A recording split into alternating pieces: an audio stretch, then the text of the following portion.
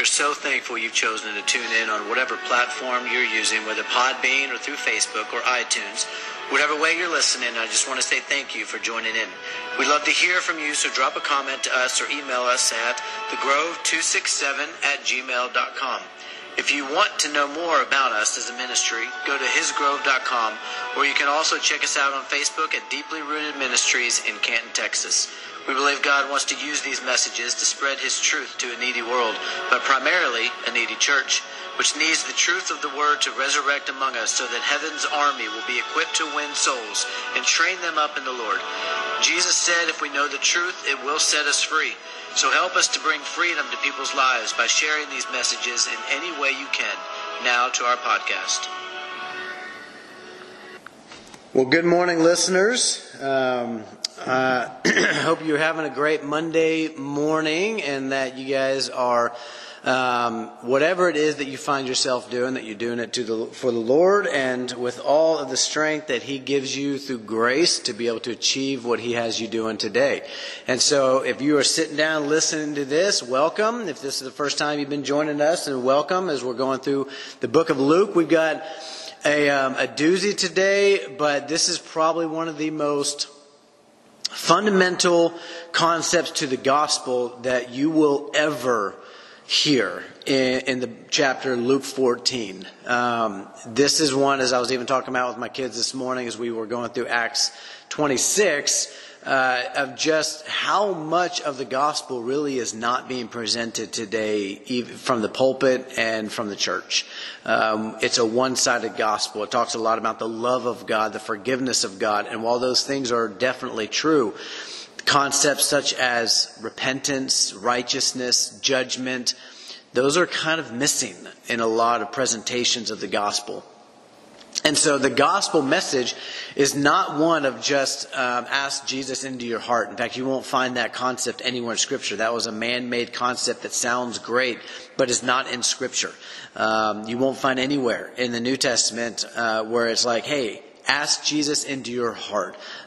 Jesus gives you a new heart when you put Him on the throne of your life. That's a totally different thing. And so some of it might deal with semantics, but the reality is that there are aspects of the gospel message to lead people unto Christ and to salvation that are missing. And this chapter contains one of the most fundamental keys that unlocks the power of the gospel unto a human soul. So we're going to get to that.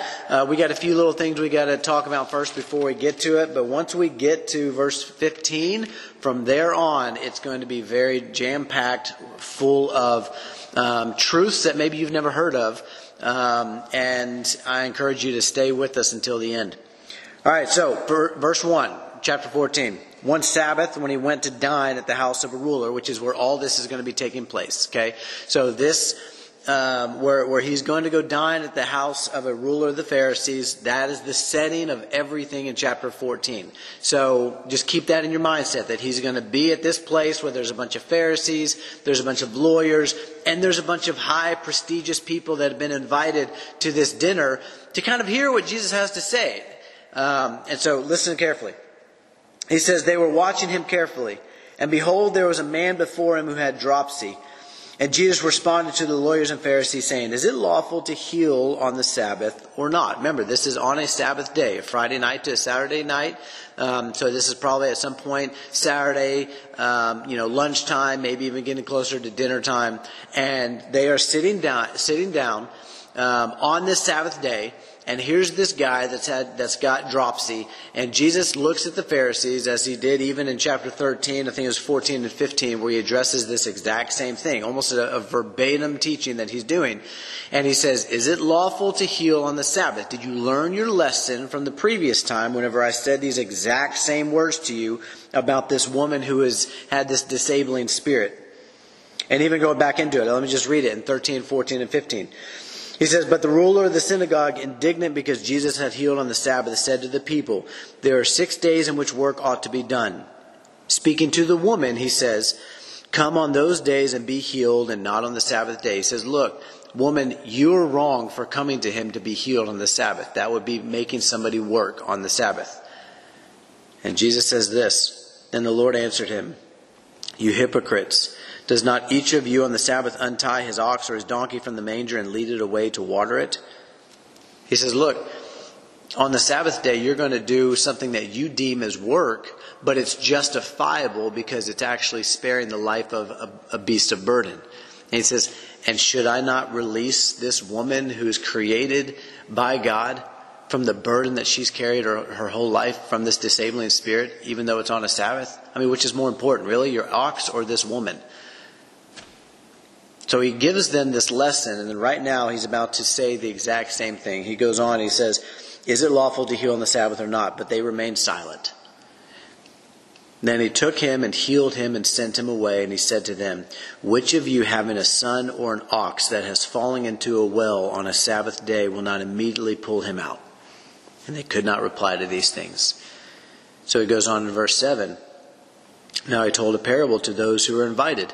When he noticed how they chose the places of honor. Remember, he's been invited by this ruler of the Pharisees, this leader amongst them, and the lawyers, the Pharisees, and these high prestigious people are there. And they've all been invited, and now he's looking around watching them, and he sees that they're all choosing the places of honor.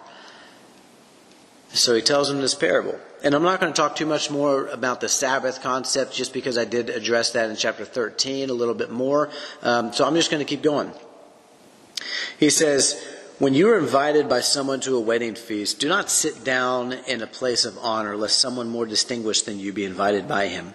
And he who invited you both will come and say to you, give your place to this person.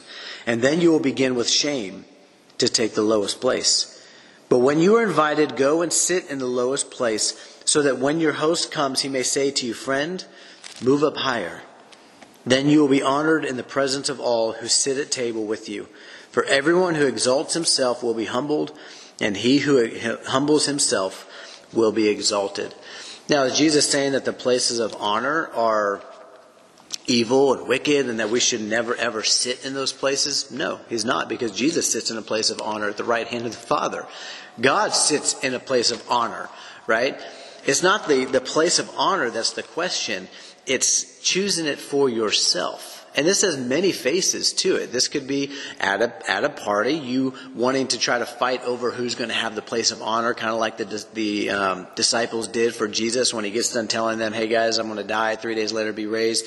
And then James and John with their mom, they come to him and they said, hey, grant it for us to sit at your right hand, the place of honor. And Jesus is like, well, hold up a second, guys. That is not for you to decide what the Father is going to put in places of honor. You need to simply just finish your mission. And it's an interesting concept because we have the same concept even when it comes to, as I talked about in chapter 12 and part 2, well, part 1 and part 2, of how you live your life. Do you live it in such a way where you're spending your money on yourself and exalting yourself in this life? Are you lifting yourself up and saying, hey, I want to make sure I have my best life now. I want to make sure that I get mine in this life. I want to make sure that I get what I deserve. I mean, I'm making this money and I should have this fancy house and this fancy car and all this various stuff that's living in self-indulgence and luxury. I should sit in that place of honor. What did Jesus say? He said, no. Instead, choose to take the lowest seat in this life so that one day when you stand before him, he'll say, friend, move up higher. And you'll begin to take a place of honor in heaven. Don't store up treasure here on earth where moth and rust destroy, thief can break in and steal. He says, rather store up treasure in heaven. Let that be the place in which you get exalted, because if you choose the lowest place here on earth, I guarantee you God will exalt you in the next life when we stand before him for all of eternity.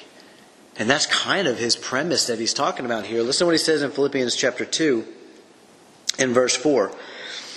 He says this, let each one of you look not only to his own interests, but also to the interest of others. He says this, have this mind among yourselves, which is yours in Christ Jesus, or which was also the mind of Christ, who though he was in the form of God, did not count equality with God a thing to be grasped, but emptied himself by taking the form of a servant, being born in the likeness of men.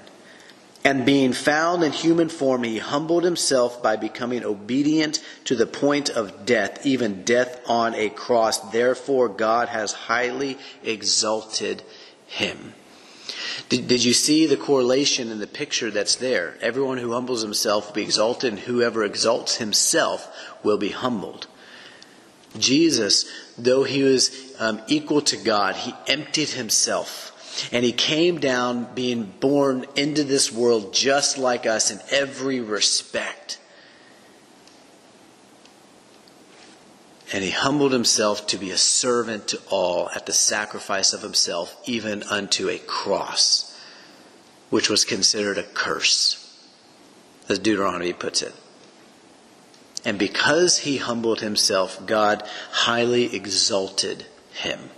And in the same way, guys, we have that choice in this life. Which are you going to choose? To exalt yourself, to make life about you, to make life about your reputation, your wants and ambitions and desires in life. And man, you're going to have to just have your best life now.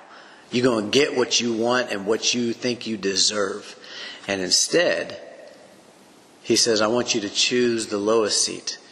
And if God decides to move you up, maybe he wants to make you an elder. You don't necessarily choose it for yourself, but God says, look, I've got a purpose for you, and you're going to be an elder. That is a place that is worthy of double honor for those who labor well in that, in teaching and preaching. So maybe God's going to put you in a place. I don't think God's ever going to put you in a place of self-indulgence and luxury, because that's outside the imagery of Jesus Christ, whom we're supposed to imitate. But I do think that God will appoint people to places of honor within the church, or places of honor in which he says, I have a purpose for you. But we just shouldn't choose it for ourselves. And I think that's what Jesus is trying to get at it in this passage. And so you look at this, I've got a verse pulled up actually in Proverbs 29:23 that says this: one's pride will bring him low, but he who is lowly in spirit will obtain honor. He says, look guys, if you live your life in humility, you will have the grace of God and everything that you need for the life of godliness to live it out in a way that pleases him. This is what he says in 1 Peter chapter 5. When he says this in verse 6. Well, there's a therefore, so let me back up into verse 5. Likewise, you who are younger, be subject to the elders. Clothe yourselves, all of you, with humility towards one another. Outdo one another, as Romans 12 says, in showing honor. He says, look, I want you to place other people higher up on the pedestal than you. You should never be higher. It should never, your time means more to you and how you spend it than it does and how you can spend it to serve other people. The money that you get should be more inclined to be for other people rather than yourself. And that lesson is never more true than it is as being a father. I've got 10 kids and a wife whom I provide for. And I go out there and I work, and that money that I make, you know how much I typically see of that for myself? Very little of it. Most of the money that I make, that I go out and I earn, right, with my own two hands, goes towards other people. And not only that, it goes towards the church. It goes towards people in the church. It goes towards the work of the church.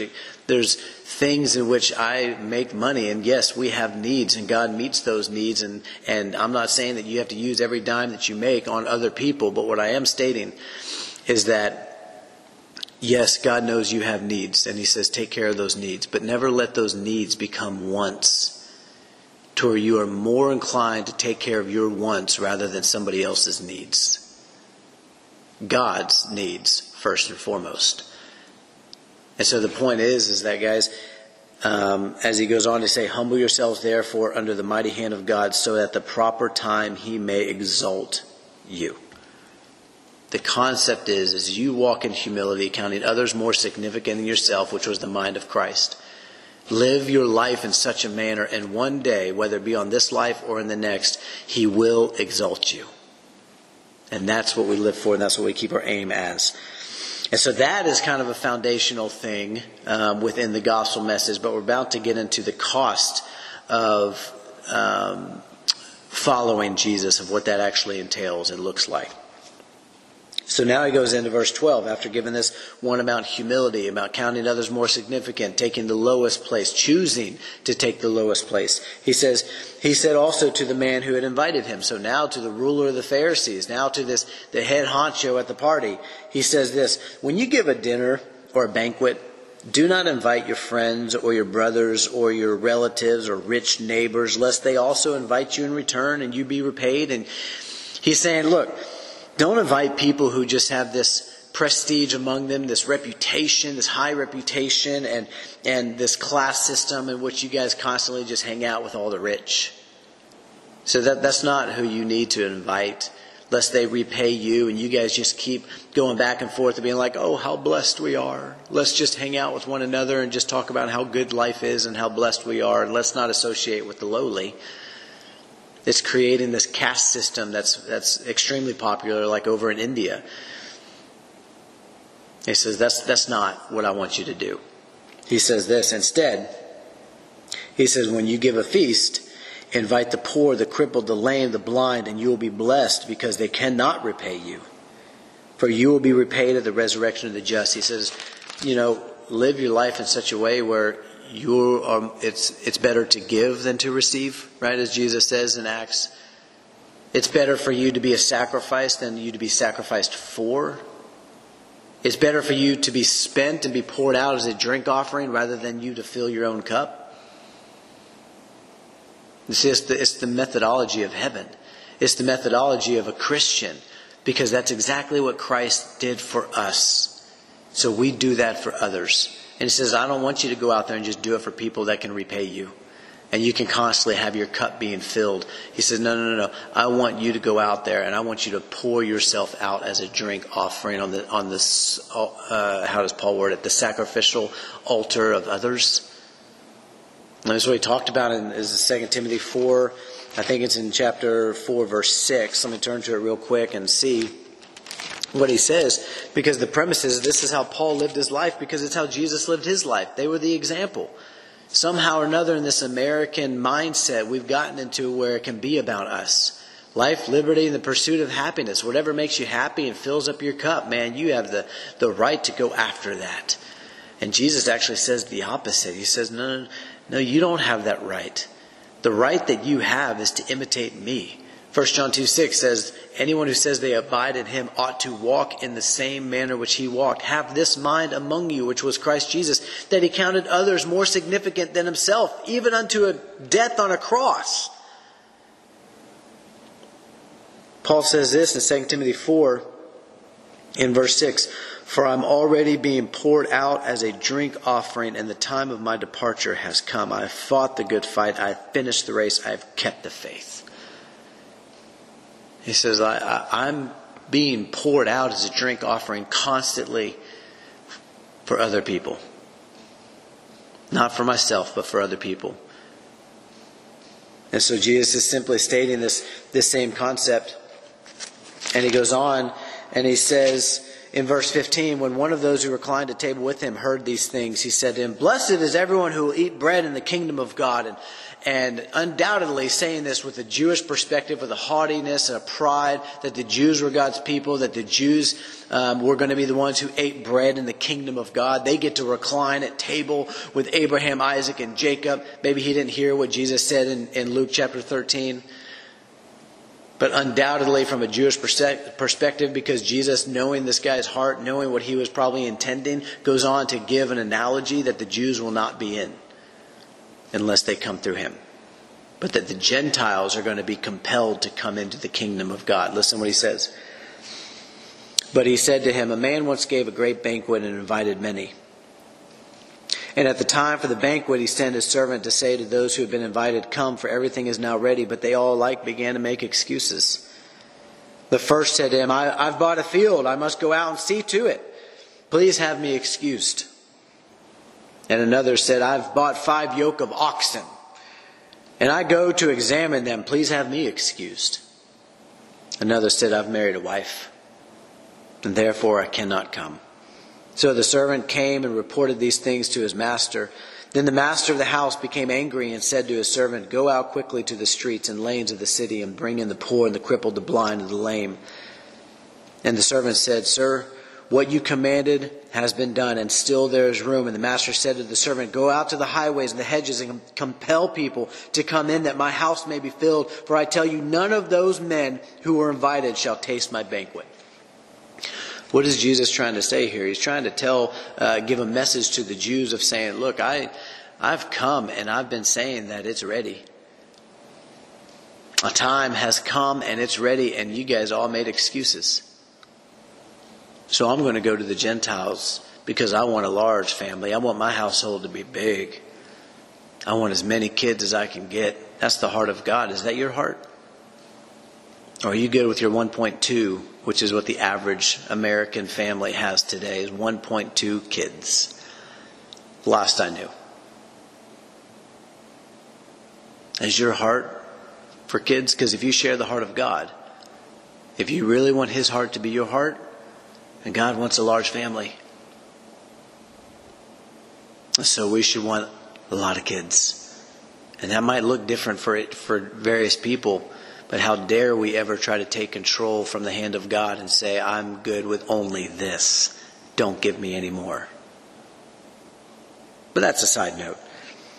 In this concept, he's talking about how people make excuses even though they've been invited, which again is an anti-Calvinistic message, because if you were invited, then obviously if God wanted you there, you'd be there. But there's free will in man, which means that God can invite you, but you might be able to tell Him no. You might be able to reject that invitation and start making excuses and say, God, I've got to go tend to all my possessions. I've got so much that I've got on my plate. I mean, I got this and I got that. I got that. I'm sorry. I just can't follow you the way that you want me to follow you in Christ. But God, I got a job. I mean, I got to make sure that I'm clocking in my 50, 60 hours a week. I just can't be a part of the church the way that you want me to be. I just can't really follow you the way that you deem for me to follow you in your word. I've got a job that's got to pay for all these possessions that I've got. And you begin to make excuses. And then this last one, all of these things can be idols in life, and they're not necessarily even bad. A job is not necessarily bad. A wife is not necessarily bad. But here he says, I've married a wife, therefore I cannot come. And isn't it fascinating that all the others said, please have me excused, but the one who says I've married a wife doesn't? He's the only one who didn't say, please have me excused. He simply just said, I can't come. I married a wife. I've got duties to her. I got to make sure that she's taken care of. I got to make sure that I'm loving her. And you'll even use scriptures like, I got to love her as Christ loves the church. I mean, that's my command. I got to do that. And Jesus says, you ain't worthy to follow after me. If that's your mentality, if those things are idols in your life in which you can't follow me because you think that those things take precedence over the mission that I've given to you to testify to the gospel of the grace of God that is revealed through Jesus Christ, the Messiah, the Christ, the risen Savior, the one who conquered death and now goes and gives His Spirit to those who submit their lives to Him as Lord so that they might live as ambassadors for the kingdom of heaven. You think that your job and your possessions and your family needs to be your first ministry? Well, let me just tell you, you're missing the boat. Are they a ministry? Absolutely. Are they your first priority? No. You want me to prove it to you?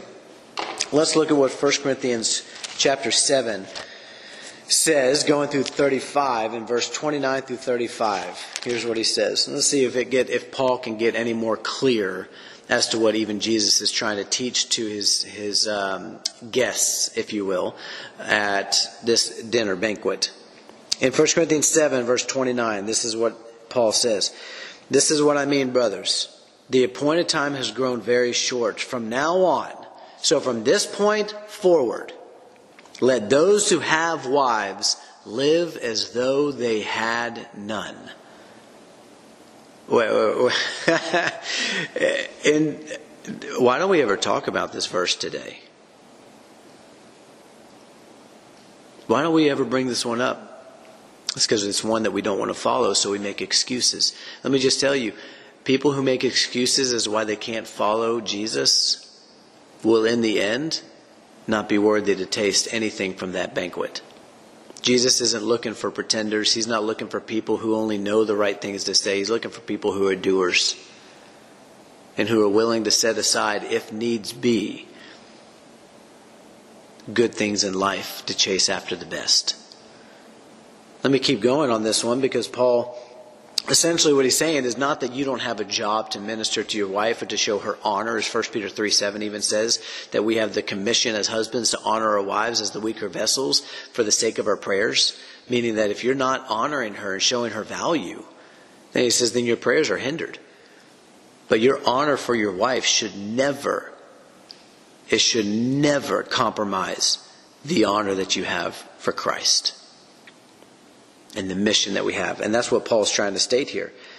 He says, for the present form of this world is passing away, towards the end of 31. Then he goes into 32 and he says, I want you to be free from anxieties. The unmarried man is anxious about the things of the Lord, how to please the Lord. But the married man is anxious about worldly things, how to please his wife. Did you just catch that he called your desire to please your wife as a worldly thing? It's not heavenly. It's worldly. I'm just reading from what the text says. You can receive it or not. That's totally up to you. But if you choose to reject this, you're rejecting the Word of God, because all I'm doing is reading it. Your desire to please your wife is actually a worldly thing. And he goes on, he says the same thing about a wife unto her husband. It is a worldly thing because it is a temporal thing. You will not be married in heaven to your spouse, because you'll be married to the Lamb. He goes on in verse 34, he says, and his interests are divided. Okay? The concept that he's saying here is that when you get married, it's not that, woe is me, I'm just going to have this lot in life, I've just got these divided interests. It is what it is. He says, no. You're going to be tempted to be divided. He's not giving you license to be divided. He says, no. You're going to be tempted to be divided if you marry. That's why he says, I would spare you that. He says, if you married, you haven't done anything wrong. But you better make sure that in your marriage, Christ is still first and foremost, no matter what it costs. And we're going to get into that in just a little bit. This is what he says in verse 35.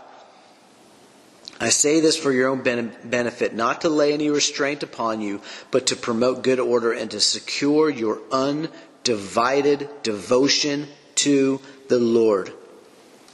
Apeiros pastos is the Greek word for undivided. It means without solicitude or distraction. Solicitude is a word that means care or concern for someone or something.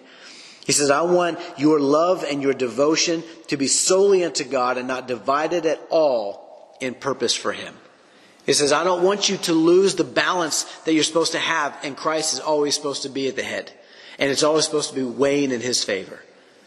It's not bad to want to care for your wife, but when that care and service to your wife gets in the way of following Jesus, then it is an idol in your life and another golden calf being forged in your life. And that's what Jesus is trying to state here. He is not in the game of accepting excuses. He's not in the game of looking at having to have a rival for devotion and love. It's Him as first and foremost, or it's nothing. Listen to what he goes on to say. If you don't believe me, I'm just reading the text, I'm quoting scriptures, I'm bringing these things into context for you. And it might be new for you. And I've had men who have literally left our fellowship because of this teaching. Because they say, no. My wife is my first ministry. My wife, that comes first, even above the church. Well, let me just tell you, the husband and the wife is a picture of something much, much bigger and grander and greater. And that is the church and Jesus Christ and the relationship we have. In fact, you look in 2 Corinthians 8:23, it says that the church is the glory of Christ. I want you just to think about that. The church is the beloved. The church, in fact, let me just turn to this real quick. You know, there's in 1 Timothy chapter 5, in a very oftentimes misunderstood and misdiagnosed passage and thus mistaught.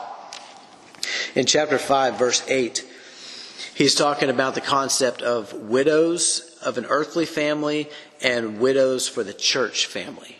Okay? There's only two things that he's talking about. Is the church taking care of widows who are truly widows, and then widows who have earthly family to take care of them. It's the two types of family that are referenced in this passage. Okay? And verse 8, here's what he says. But if anyone does not provide for his relatives, and especially for members of his household, he has denied the faith and is worse than an unbeliever. Now, oftentimes people talk about this, about your extended family and your immediate family, but that's not exactly what the wording suggests on here when you take it back to the Greek. Because this word for household, when he says, if anyone does not provide for his household, that is a word that is used there only 3 times in Scripture, one of them being here. Oikios is the Greek word.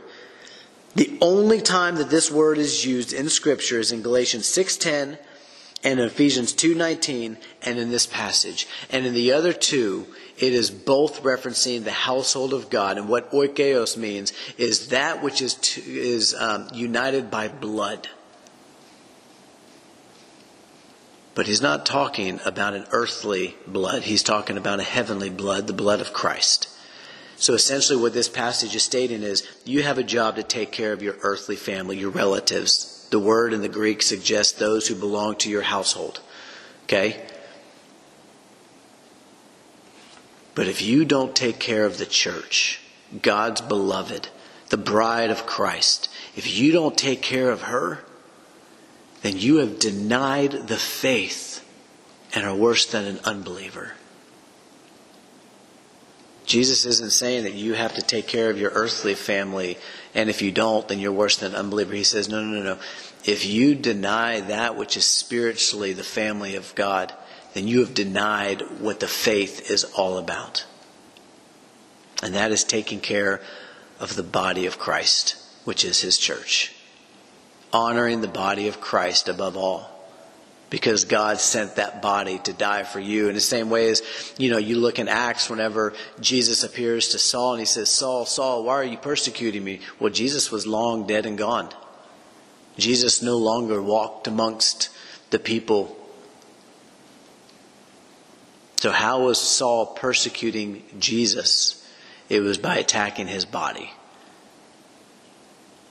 Because as 1 Corinthians 8, I believe it's 11 and 12 says that when you sin against a brother, you sin against Christ Himself.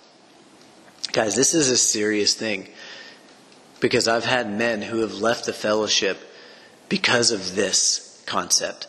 They wanted to honor their wives and live for their wives and please their wives, even if it meant dropping the cross in service to Christ. And let me just tell you, every man who has done that has been a part of my fellowships here that I've led, and I've presided over, and I've taught, and I've tried to lead in the way that is everlasting and lead into all truth. Every man who has chosen to walk away because of their wife, they got worse. They're not following hard after Christ. One guy has gotten a divorce since then. Because let me just tell you, if you're not going to honor Christ, then He is not going to honor you. Just in the same way that it says in the text that if we deny Him before men, He'll deny us before the Father. You know who actually says that? Jesus says that in the Gospels, but then Paul also tells Timothy that in 2 Timothy chapter 2. He says if we deny Him, He will deny us. The only people that's being referenced there is Paul and Timothy, so that's New Covenant, and that's even Christians. And the same way, if we're not going to honor Him above all, then He will not honor us before all. Same way as choose the places that are the lowest of counting others more significant, primarily Christ. Listen what he goes on to say. Now great crowds accompanied Him, and He turned and said to them, so still in the hearing of everybody in this dining, setting, if anyone comes to me, and listen very close, Christian, if anyone comes to me and does not hate his own father and mother and wife and children and brothers and sisters, yes, even his own life, he cannot be my disciple. Did you hear that? Because this is the bedrock of salvation. Jesus has already talked about this in Luke 9:23 when He says, if anyone would come after me, let him deny himself, pick up his cross daily, and follow after me. Whoever would save his life will lose it, and whoever loses his life for my sake will save it. He's just giving the same basic gospel presentation here of the cost of discipleship, of following Jesus. You want to follow him, then he has got to be preeminent. He has got to hold first place in every category. And it might cost you the service to your wife. I'll give you an example that I've used before in C.T. Studd. C.T. Studd, when he was 52 years old, decided that he felt the calling of God on his life to go to Africa with a guy named Alfred. And these guys were going to go, and he was not in very good health. And so the mission board told him that they weren't going to support him to go because they thought he would die. And he told his wife about it, and his wife said, "Nope, I'm not going to go. I'm done. I don't want to do mission work. You're going to die." I don't remember exactly what the conversation was, but essentially she said no, she wasn't going to go. His own mom was trying to say, "Why are you breaking my heart by trying to go? You're going to die if you go. You're not in good health. You can't go." And CT immediately, this verse pops in his head, according to his own writings, his own journal. This verse popped in his head. And he said, "I have got to do the work of God. And I want you to come with me. But if you're not willing to come, then I have to go." And so he goes. And the man, him and Alfred, started a missionary organization there. They almost reached the entire continent for the gospel in 20 years. The guy lived another 20 years when most people said he wouldn't last a year. And the coolest thing about all that is that several days, maybe even it might have been a couple weeks into his voyage of going over to Africa, his wife was back in the England area. And she was praying, and to my recollection, she was kind of venting in her prayer. And God hit her with such a conviction of the guilt that she had of being in the wrong. She was wrong for not going with him. She was wrong for trying to get him to stop. He hit her with such a conviction that she broke and she began to weep. And she began to repent. Because she realized that she was trying to stay her husband from doing the work of God. The very thing that God commissions men to do is to do his work. Not your work, but his. And I believe that traveling back in the late 1800s, early 1900s was way different than it is today. You can just pop on a plane. There, you have to travel a month and a half on voyage in a boat just to be able to get to Africa. And that might cost you your life. Let alone having to get to Africa, an uncivilized territory and much of it, continent, and having to travel. It took Alfred and CT a month to get to inland Africa. Sleeping oftentimes just feet away from crocodiles at night in small little tents. And so instead of going to go be with her husband, she became his strongest supporter of recruiting missionaries to go over to go help him. So she stayed in England while he was in Africa, and she went church after church after church, and she would preach about what Alfred and what her husband CT were doing. And she would recruit people to send over there. That was a heavenly couple working together. Even though they weren't physically there, they had a mind for heaven. And this is what he's talking about, guys. This is the cost of following him. We can't make excuses and keep saying, God would want me to take care of my wife because, he wants me to love her like Christ loved the church. Well, let me just say, he doesn't say loves the church. He says as Christ loved the church. There's an example that he's trying to point us back to, and it was something in the past, not something he was doing in the moment, but something in the past, as Christ loved the church. What did he do for the church? How did he love her in such a way? I'm going to show you in John chapter 17, because it wasn't about serving her. It wasn't about giving her everything she wanted, because he doesn't give me everything I want in my flesh. He gives me everything I need in my spirit. Listen to what he says in John 17.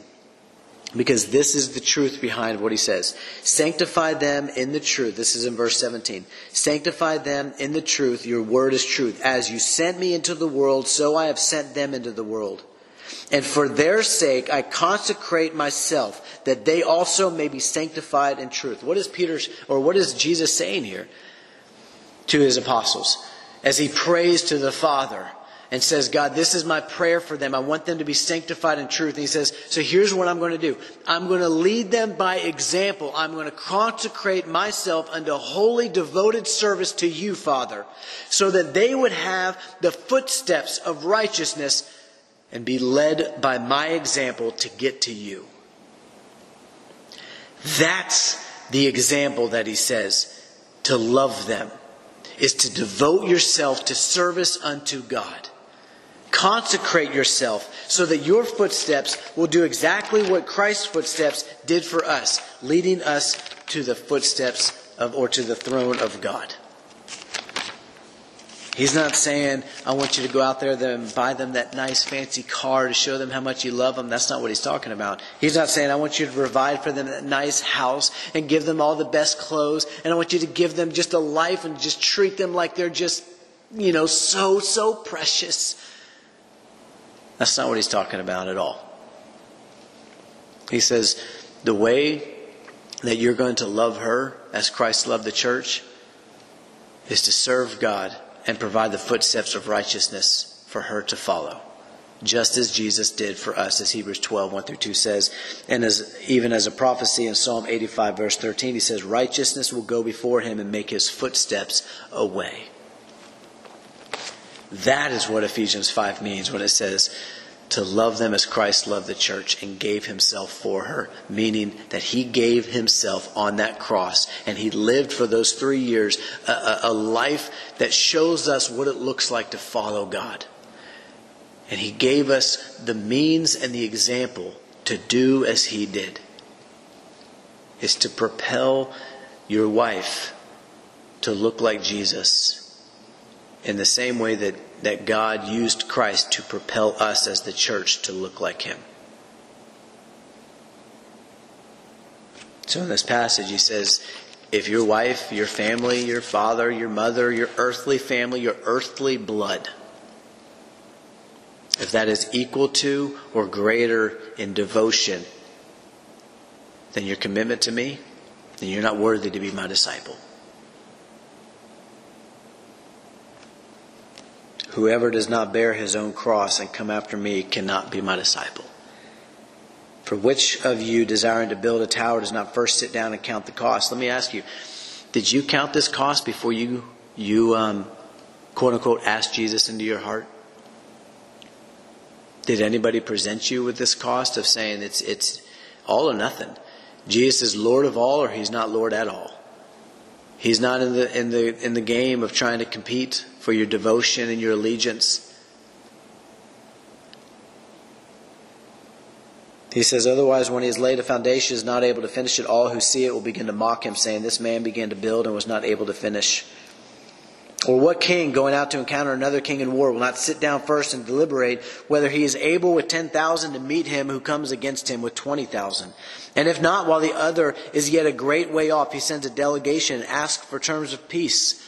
What is he saying? He says, look, you don't want to get into following Jesus and not be able to finish it.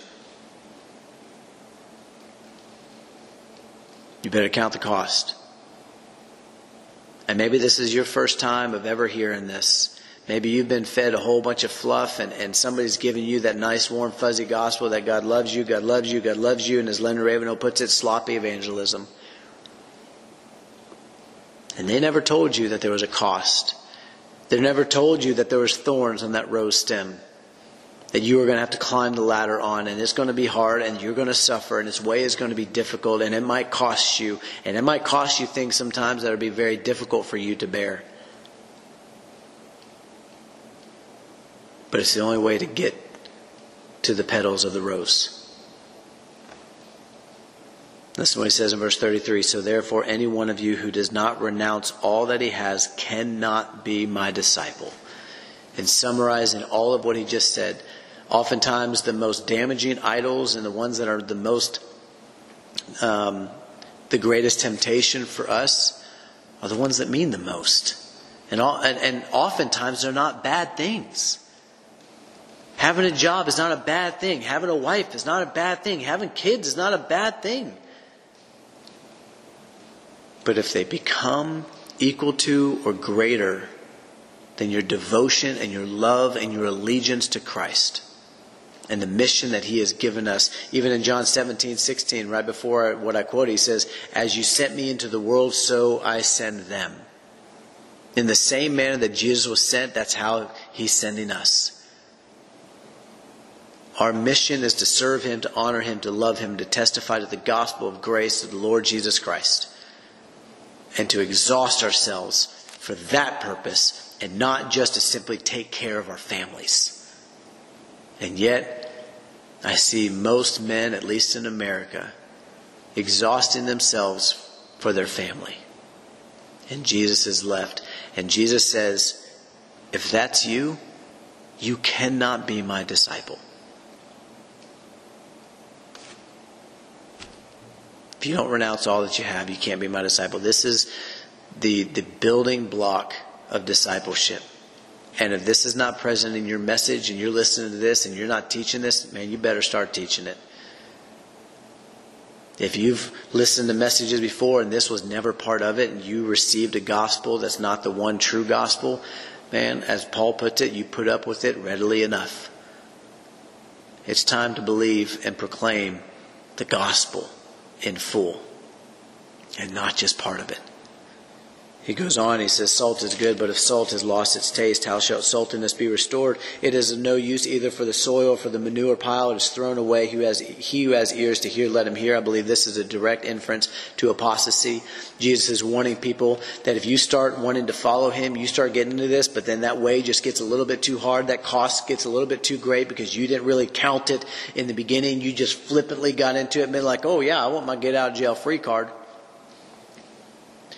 And you don't finish this race, you don't keep the faith, you don't fight the good fight, and you lay down that cross and you just say, I'm going to take it easy. As he talks in Luke 12, it's like, I'm just going to eat, drink, and be merry. I'm going to do my thing. He says, if you lost that which made you salty, when he says, have salt in yourselves, if you lost that which made you salty, and you're to go no good for anything anymore, that's where Hebrews 6, 4-6 comes in. It's called apostasy. And it's a total desertion of the faith that you once held. And Satan is after you. And that's what he wants from you, is your faith. You can't let him take it. Count the cost. Live the life. Keep the faith. Because that is what it's all about. Fun fact, at least according to my research on this one, I once had somebody come and tell me that it's impossible for salt to lose its flavor. That it's actually an impossibility. So I did some research on it. What actually I found on there is that there are certain salts that are indigenous more so to the American area that can't lose its flavor. But the salt that's actually indigenous to the area in which Jesus was in at this time can. Salt can lose its flavor, and the one that Jesus is referencing is the one that can lose its flavor, because he just said salt is good, but if salt has lost its taste, meaning that it can lose its flavor, it can lose its taste, that which makes it salty, it can lose. And if it does, it is no good for anything anymore, but to be gathered and burned. What's interesting is that's exactly what Hebrews chapter 6, 4-8 talks on. You should go read it. The reality is, guys, don't make excuses as to why you can't follow Jesus the way that he commands.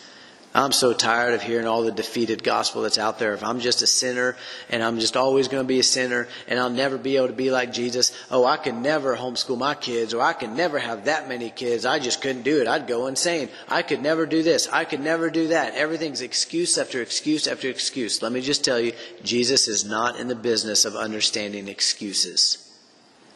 He's given us the means to have results, and we need to go live it and do it.